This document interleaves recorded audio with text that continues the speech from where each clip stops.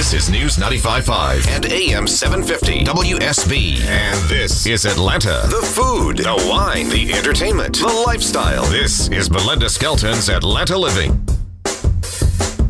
And welcome to Atlanta Living, folks. I'm your host, Belinda Skelton. My next guest, Dr. David Perlmutter, says that grain and wheat could be killing you. He's the author of the best-selling book on the New York Times bestseller list since it was written, Grain Brain. And Dr. Perlmutter, thanks for joining us in the studio. Belinda, my pleasure to be here today. And if you've heard him, Neal Boortz talk about him before, you've heard Dr. Perlmutter's praises because you literally turned Neal's life around by getting him off wheat and gluten.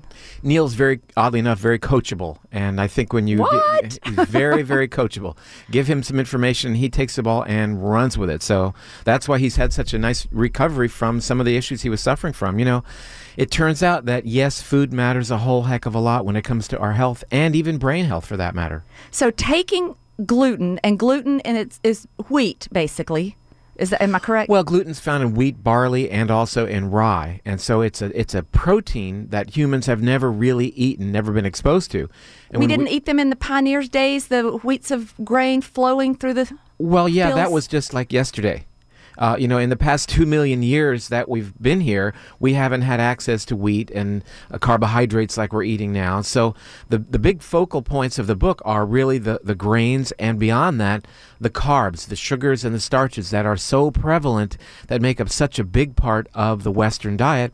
And it's really, these are the fundamental reasons that our health is in such disarray that it is, and why, for example, healthcare costs are skyrocketing, because we're not keeping people healthy in the first place, and it all starts with the food that you eat. So when someone starts to feel they have a problem with digestion issues, migraines, foggy brain, do you go ahead and test them for gluten sensitivity? We do. And you know what's really interesting, Belinda, is the notion that the science now is showing us that you can have problems from gluten sensitivity and have no issues with reference to your gut whatsoever. So your digestion can be perfectly fine, and yet you can suffer from skin issues, joint pain, like you mentioned, migraine headaches, or what I really talked about extensively in the book Grain Brain, dementia, cognitive failure related to being sensitive to gluten, and moreover, by the effects of carbohydrates in the diet.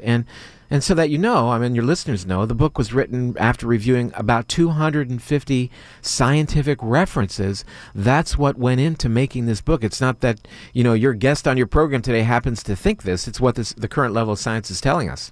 Well, we as a nation consume probably more carbohydrates than any other country I can think of. Are we just sickening ourselves, so to speak? Without a doubt. There is a direct relationship between even mild elevations of blood sugar and risk for becoming demented. And that was actually described in the New England Journal of Medicine, August 8th of this year, 2013.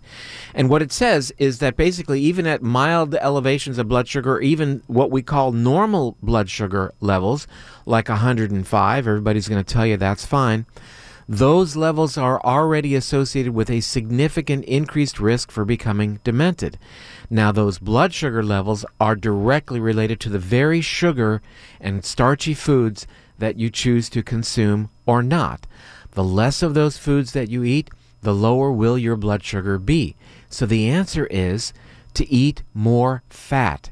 Fat is your friend. It's the friend of your heart. It's the friend of your immune system. But we have been told for years, cut the fat out, cut the bacon out, cut the cholesterol out. Well, again, to clarify, it's not all fats that are necessarily good for the brain. The modified, the trans fats that are so prevalent in prepared foods these days are like coffin nails for the brain. But the healthful fats, the olive oil, nuts, seeds, avocado, grass-fed beef, wild fish, these supply the body and specifically the brain. Your brain is 60 to 70% fat. These supply the body with the raw material that does two things. Number one, it allows you to build a more functional brain. And number 2, good fat in your system acts as an anti-inflammatory. When you recognize that the cornerstone of Alzheimer's, Parkinson's, multiple sclerosis is this process called inflammation, you really want to do everything you possibly can to reduce inflammation, and that means getting off the carbohydrates and reducing your consumption of gluten. You know, you mentioned that fats, we were told not to eat them. In 1992, that was a government indoctrination for us. We were told low fat, no fat is the way to go. And within 10 years of the government telling us to go on a low-fat program, the rates of diabetes in America went up 3-fold. And make no mistake about it, if you become a diabetic based upon your dietary choices, you've doubled your risk for Alzheimer's, a disease for which there is no treatment. Now, if we cut out the gluten and the wheat in our diet now, say I'm 46, if I go clean turkey, if I'm able to do it, can I set the clock back on my body? Without a doubt. You know, one of the chapters in Grain Brain, and one of the things I've been talking about on the public television program that I've been doing, is the idea of what we call neurogenesis, growing new brain cells, which is kind of a revolutionary idea, was really only discovered about 10 years ago to be occurring in humans. And, you know, back when I was in medical school, we didn't know that. We were told that we had X number of brain cells, and then by the time we were 18, every time we drank a beer, we'd lose 20,000 brain cells or something along those lines. But the beauty is that we can grow new brain cells specifically in the brain's memory center, called the hippocampus. And this occurs when you're our age, when you're 80, when you're 90 years of age. You can stimulate by taking into your body certain types of fats like DHA found in fish oil or from marine algae, and, as we've recently learned, getting more aerobic exercise. Those two modalities target your DNA. They challenge your DNA to start making a specific enzyme that allows your brain to grow new brain cells, giving you absolutely the second chance. That truly is a second chance. And this is not just your opinion, Dr. David Perlmutter. You are a fellow with the American College of Nutrition. You're a neurologist. You've done years of research, and in your practice, this is what you see.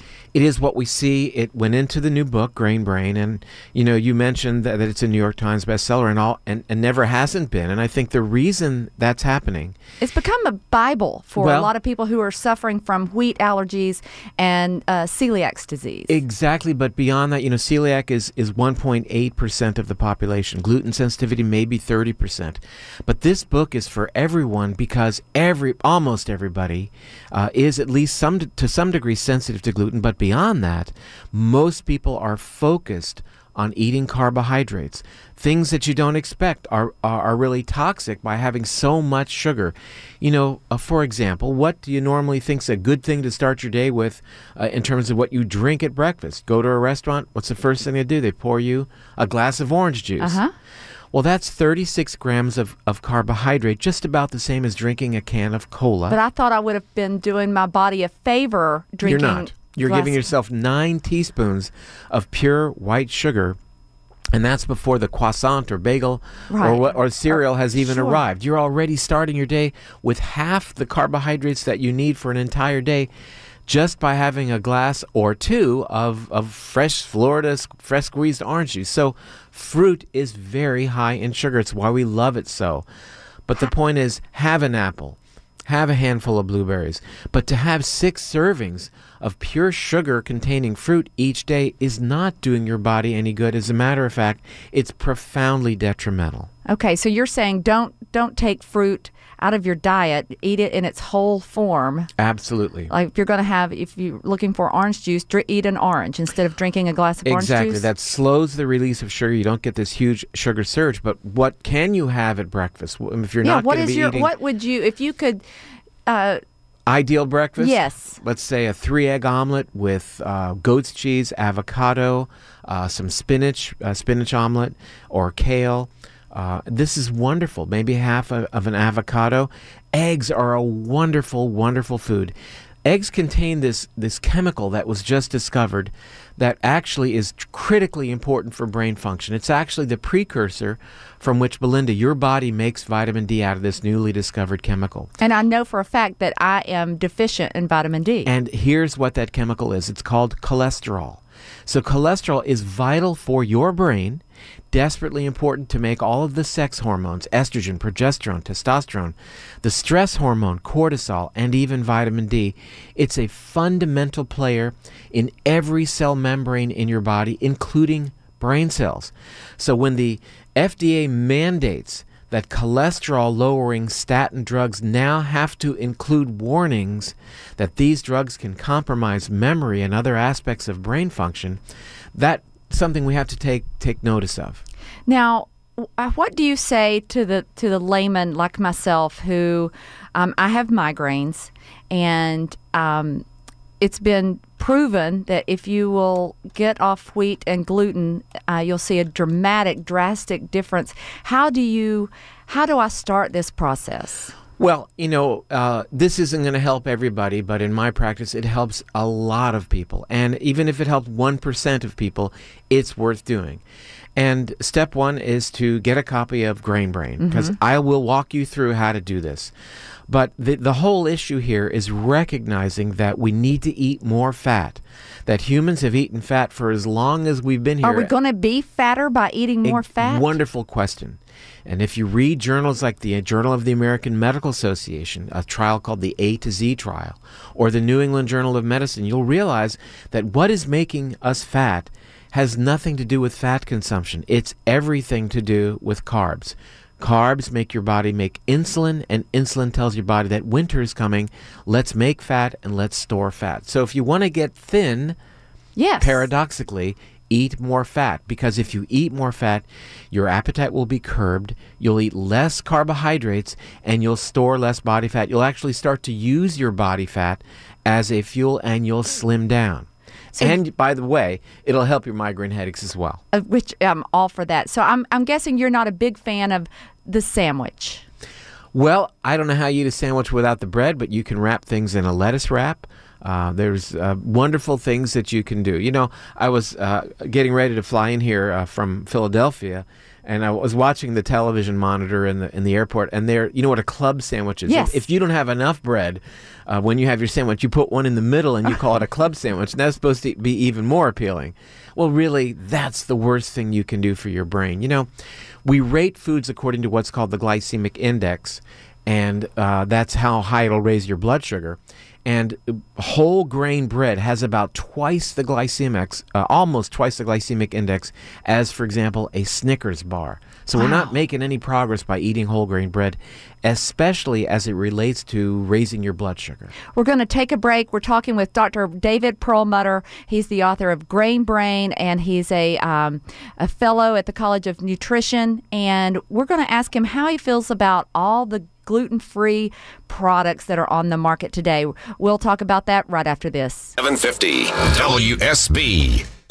And welcome back to the show. I'm your host, Belinda Skelton. We are talking with Dr. David Perlmutter, and he is the author of the New York Times #1 bestseller, Grain Brain. And I'm sure you've seen it, heard about it, but we're here talking the day in, day out life of living wheat and gluten-free. And I ask you to tell us in the break, I want you to discuss how you feel about products that are on the market now, gluten-free, wheat-free, soy-free. How do you feel about those products replacing the crackers and the bread and the what have you in our cupboards? Especially the what have you. Those are the things we really need to replace.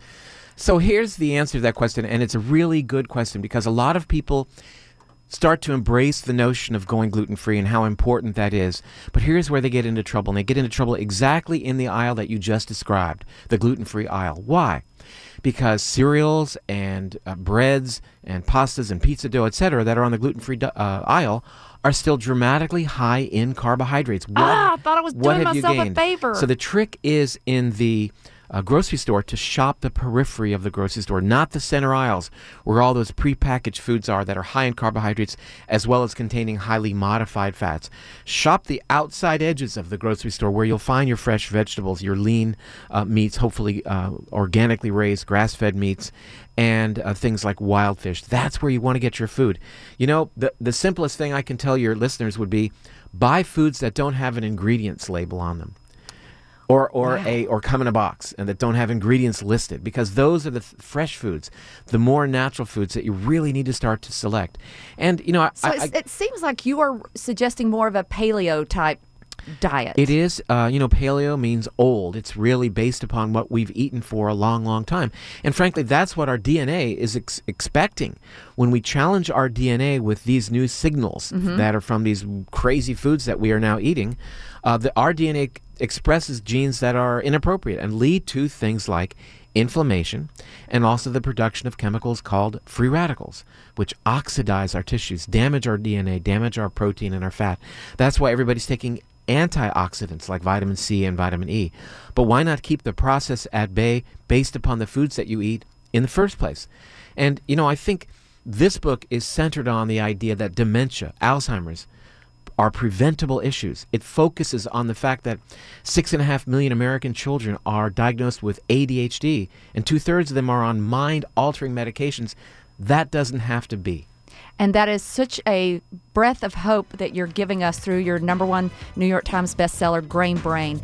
I'm your host, Belinda Skelton. If you really want to make a world a better place, you need to end the day by coming home to supper, says my guest, Christy Jordan. Christy, welcome to the studio. Thank you so much for having me. It's great to be here. Now, tell me, how important is it that we sit down at the end of the day as a family and break bread? You know what? If you want to keep your family together, if you want to maintain that closeness with your spouse, your children, that is the anchor that pulls us all together. You know, I tell people in the morning, I have 2 kids and my husband, and we all go out into the world in separate directions. And as we're all going out into the world in our different places, we're becoming different people each day. And then you come home together at night and you can find out who your kids became that day. And you keep up with them, and that's how you maintain that bond. My mom actually told me when I became a parent, she said, every night when you possibly can, you sit down at the table together. She said that's where they'll tell you about their friends, what's going on in their lives, if they're having any problems. She said kids just open up to you around the supper table, and they don't even realize how much they're, letting you know about what's going on in their lives. Yes, and that's just makes a huge difference. And that's the title of your book, Come Home to Supper. It's a fabulous cookbook, but it's interspersed with real life stories and quotes that you have in here that I absolutely love. Now, you are said to be one of the most positive people around, and by reading your quotes and your little anecdotes in the book, I would have to agree with that. How did you come to this place that you're at in your life that's so positive? Well, I realize that, every day when we go out into the world, we're having an effect on everyone around us, whether it's a person you pass by in the street, someone who works next to you in a cubicle, we're having an effect on everybody around us. And I think being a positive person comes when you decide to own that. And I tell people we can either be, an air freshener or pollution. Love it. So I just try to, I realize that just like anyone in this world, I realize that I have an effect on the people that I encounter. And so I want it to be a positive effect. And so I'm sure your mother passed that down to you. Oh, my mother is a very grateful person. She's a very positive. My people were really always like that. I come from a line of sharecroppers, and they were poor in every way the world would see, but they were rich in every way that mattered. And they had very difficult lives, lives that we can't even imagine in today's world. But yet they never got into the woe is me's. No pity parties. No, there was every day they woke up and they were grateful for the rising of each new sun.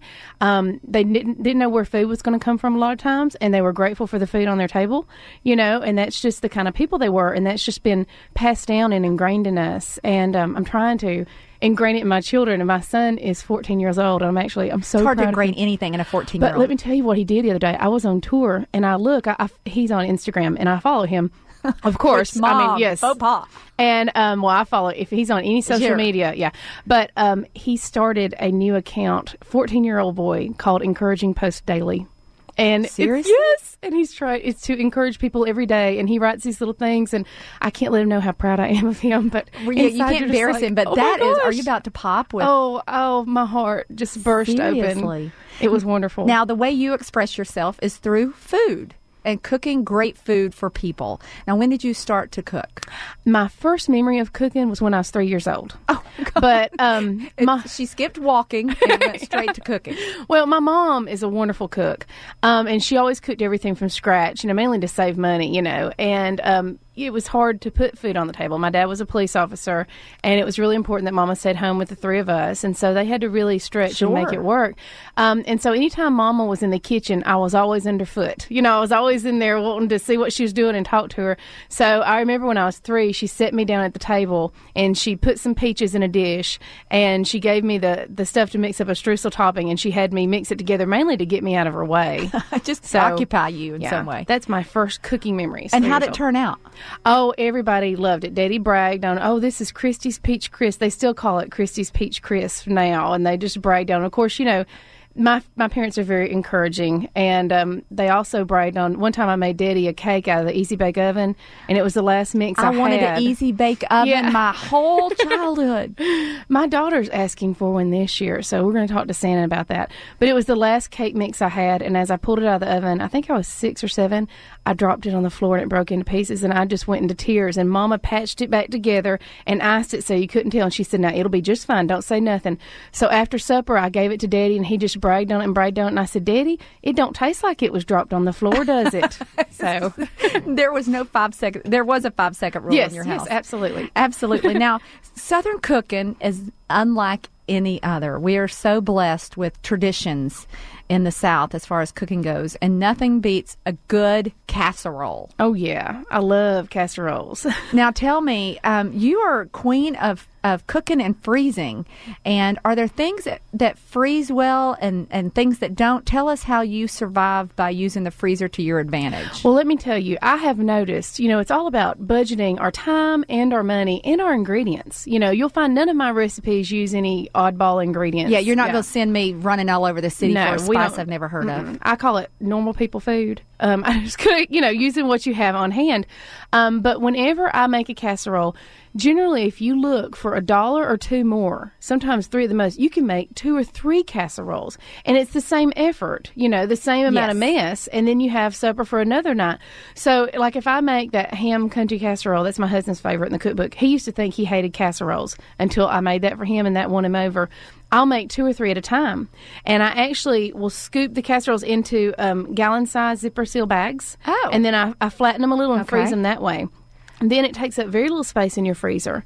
And when I need one, I can throw it in the microwave or in the fridge, pour it in a casserole dish, and you're ready to go. See, and then that's always my conundrum, Christy, is when you have something frozen, do you thaw it completely and then put it in the oven? Do you put it in the oven at a certain temperature to thaw it and then you cook it? How does this work? Or are you cooking it before you freeze it? Sometimes, I don't cook them before I freeze them. Sometimes I take the frozen casseroles and go ahead and put them in a cold oven, and then let the oven preheat, and it heats up it's thawing it at the same time it's preheating. You got to Smart make cookie you are. And then you add about 10 minutes to the cook time, and that's a lot easier. But it just, and then if you've got somebody who ends up sick or has an illness or something, you just go to your freezer. Or you have one of those nights that supper sneaks up on you sometimes. Oh. And rather than going to fast food or the grocery store, you've got backup plans in your freezer. See, I don't know how the 8-hour workday is so slow, but the time from when I pick the kids up from school till dinner it's is warp lightning speed. fast. Yes. We're at warp time. Absolutely. It's crazy. Now, And then, if you cook all day, Christy, and you're testing recipes and you're cooking for other people, what is your go-to recipe at home that you're like, I just don't want to spend another second in this kitchen, or I'm over the dirty dishes? What is your go-to? Okay, now, I love to cook, but I also love to have, I love that my husband can come home and supper's just magically waiting on him. And I want to have that happen to me sometimes too. Sure. So the slow cooker is my best friend. Some people call it a crock pot, but the slow cooker is my best friend. I just I've got- recently got one. I'm the Oh, my only one that goodness. didn't get one when they got married. I'm going to mark you. I'm going to dog ear you half of that cookbook. You got- Listen, I have dog-eared it. Look at this thing. So tell us about, not all slow cookers, crock pots are created equal. Well, it depends on, if you haven't bought a slow cooker within the last 5 years, I really recommend you go buy a new one. Some of the older ones that don't have a removable crock, those are actually recommended that you not use them because they're not safe to use anymore. And the new ones cook so evenly and so much better than the older ones because technology has changed so much. But, you can spend $30 and get a great slow cooker. You don't have to spend $100 or $200. So it's an appliance that you can afford to replace. Yes. So I really recommend, I have I like my 6-quart. I have a 6-quart Hamilton Beach programmable. Of course, I probably have 5 slow cookers. I have a slow cooker issue. And my husband's like, we need to get rid of some slow cookers. But then I loved it because when I was developing more slow cooker recipes for this book, there was one day where I had them all in use and I waited till he came home and I'm like, see, I do need all these. He is the luckiest man to benefit from all this testing I have ever seen. So you also like a slow cooker that has a rubber seal. Yes. And which mine does not. And locking up over the... yes. Well, I send food to my husband's work a lot. Like I'll make a big pot of chicken stew or chili or something. And when you put it in a car, no matter what, you're going to end up with spilling. It's, so I get the ones with the rubber seal and they clamp down. And so it's kind of travel ready. At one time, you don't have to clamp it down to cook in it. But I was making some pulled pork barbecue overnight. And I told my husband, I said, go make sure the slow cooker's on. I get up the next morning, and he had it all clamped down and everything. And I said, did you think it was going to blast off or something in the night? But, yeah. Oh, for the cooking. Now, you said, and I think I've made this mistake before, slow cooking, make sure it's at least half filled. Yes. Because I've made dishes that, should I be doubling this recipe? Maybe if the recipe I'm making does not fill it halfway because you said it cooks too quickly. If you make smaller quantities, you might be better off with a 4-quart slow cooker. Of course, I have a 4-quart and a 5-quart and a 6-quart. Right. She's got the whole family. But I tend to do, because I have a teenage boy. And you can't put enough food in that child. So I use a 6-quart for pretty much everything. And usually mine's filled within probably 2 inches of the top. Okay. When I use it. Now, something I read in your book that is the opposite of what I've been living. So I'm going to change it from now. If my roast is still just a little bit dry and I've cooked it to the proper time on the recipe, you said cook it maybe 30 minutes extra because I thought maybe I've cooked it a little too long. No, and make sure you don't cook it in water. A lot of people cook their roast in water. It needs that little bit of fat in the gravy to help break it down. But, the first couple hours, if you're cooking your roast in a slow cooker, it's actually just getting it cooked. And then that last bit of time, that's where it's breaking it down and getting it really tender. So when I cook a roast... So you'll go over the recipe? Oh, yes. Oh, wow. As long as you've got a good slow cooker that works well, right. I cook mine usually an hour or even too longer, if you're running late. And you can just cut it with a fork. So that's how my husband and my son like it. Some people might like a little bit... chewier? Yeah, a little tougher cut of meat, but I like it to just fall apart. Yeah. Off yes. Okay, so we can cook them a little longer than the recipe says. Absolutely. Now, and that's the beauty of a slow cooker. If you're running late from work, your supper's going to be fine because it's cooking it low and slow. Which is a recipe that calls for tougher cuts of meat are really good for slow cookers. So it's inexpensive, and you can make these delicious suppers and not spend as much money. Now, why did you focus this book only on suppers and not breakfast and brunches and other things? Well, everybody is telling us that we need to come home to supper. Everybody's telling us we need to gather around the dinner table together. And the thing is, we know that. But we're so busy with our schedules. I don't care if you're a stay-at-home mom, you have a job outside the home. We're all busy, and we're trying to do the best we can. And at the end of the day, we know how important it is, but we need somebody to show us how to do it. So I set out to write the one book that will give people the tool to make that possible.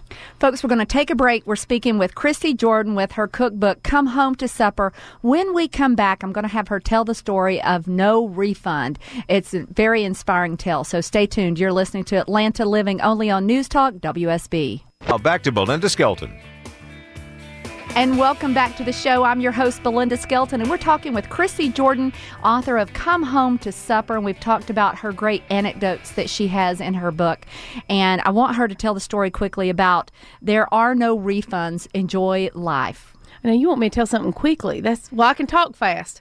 It's just reducing the words is the problem. Fast? There you go. People listen slow is my problem.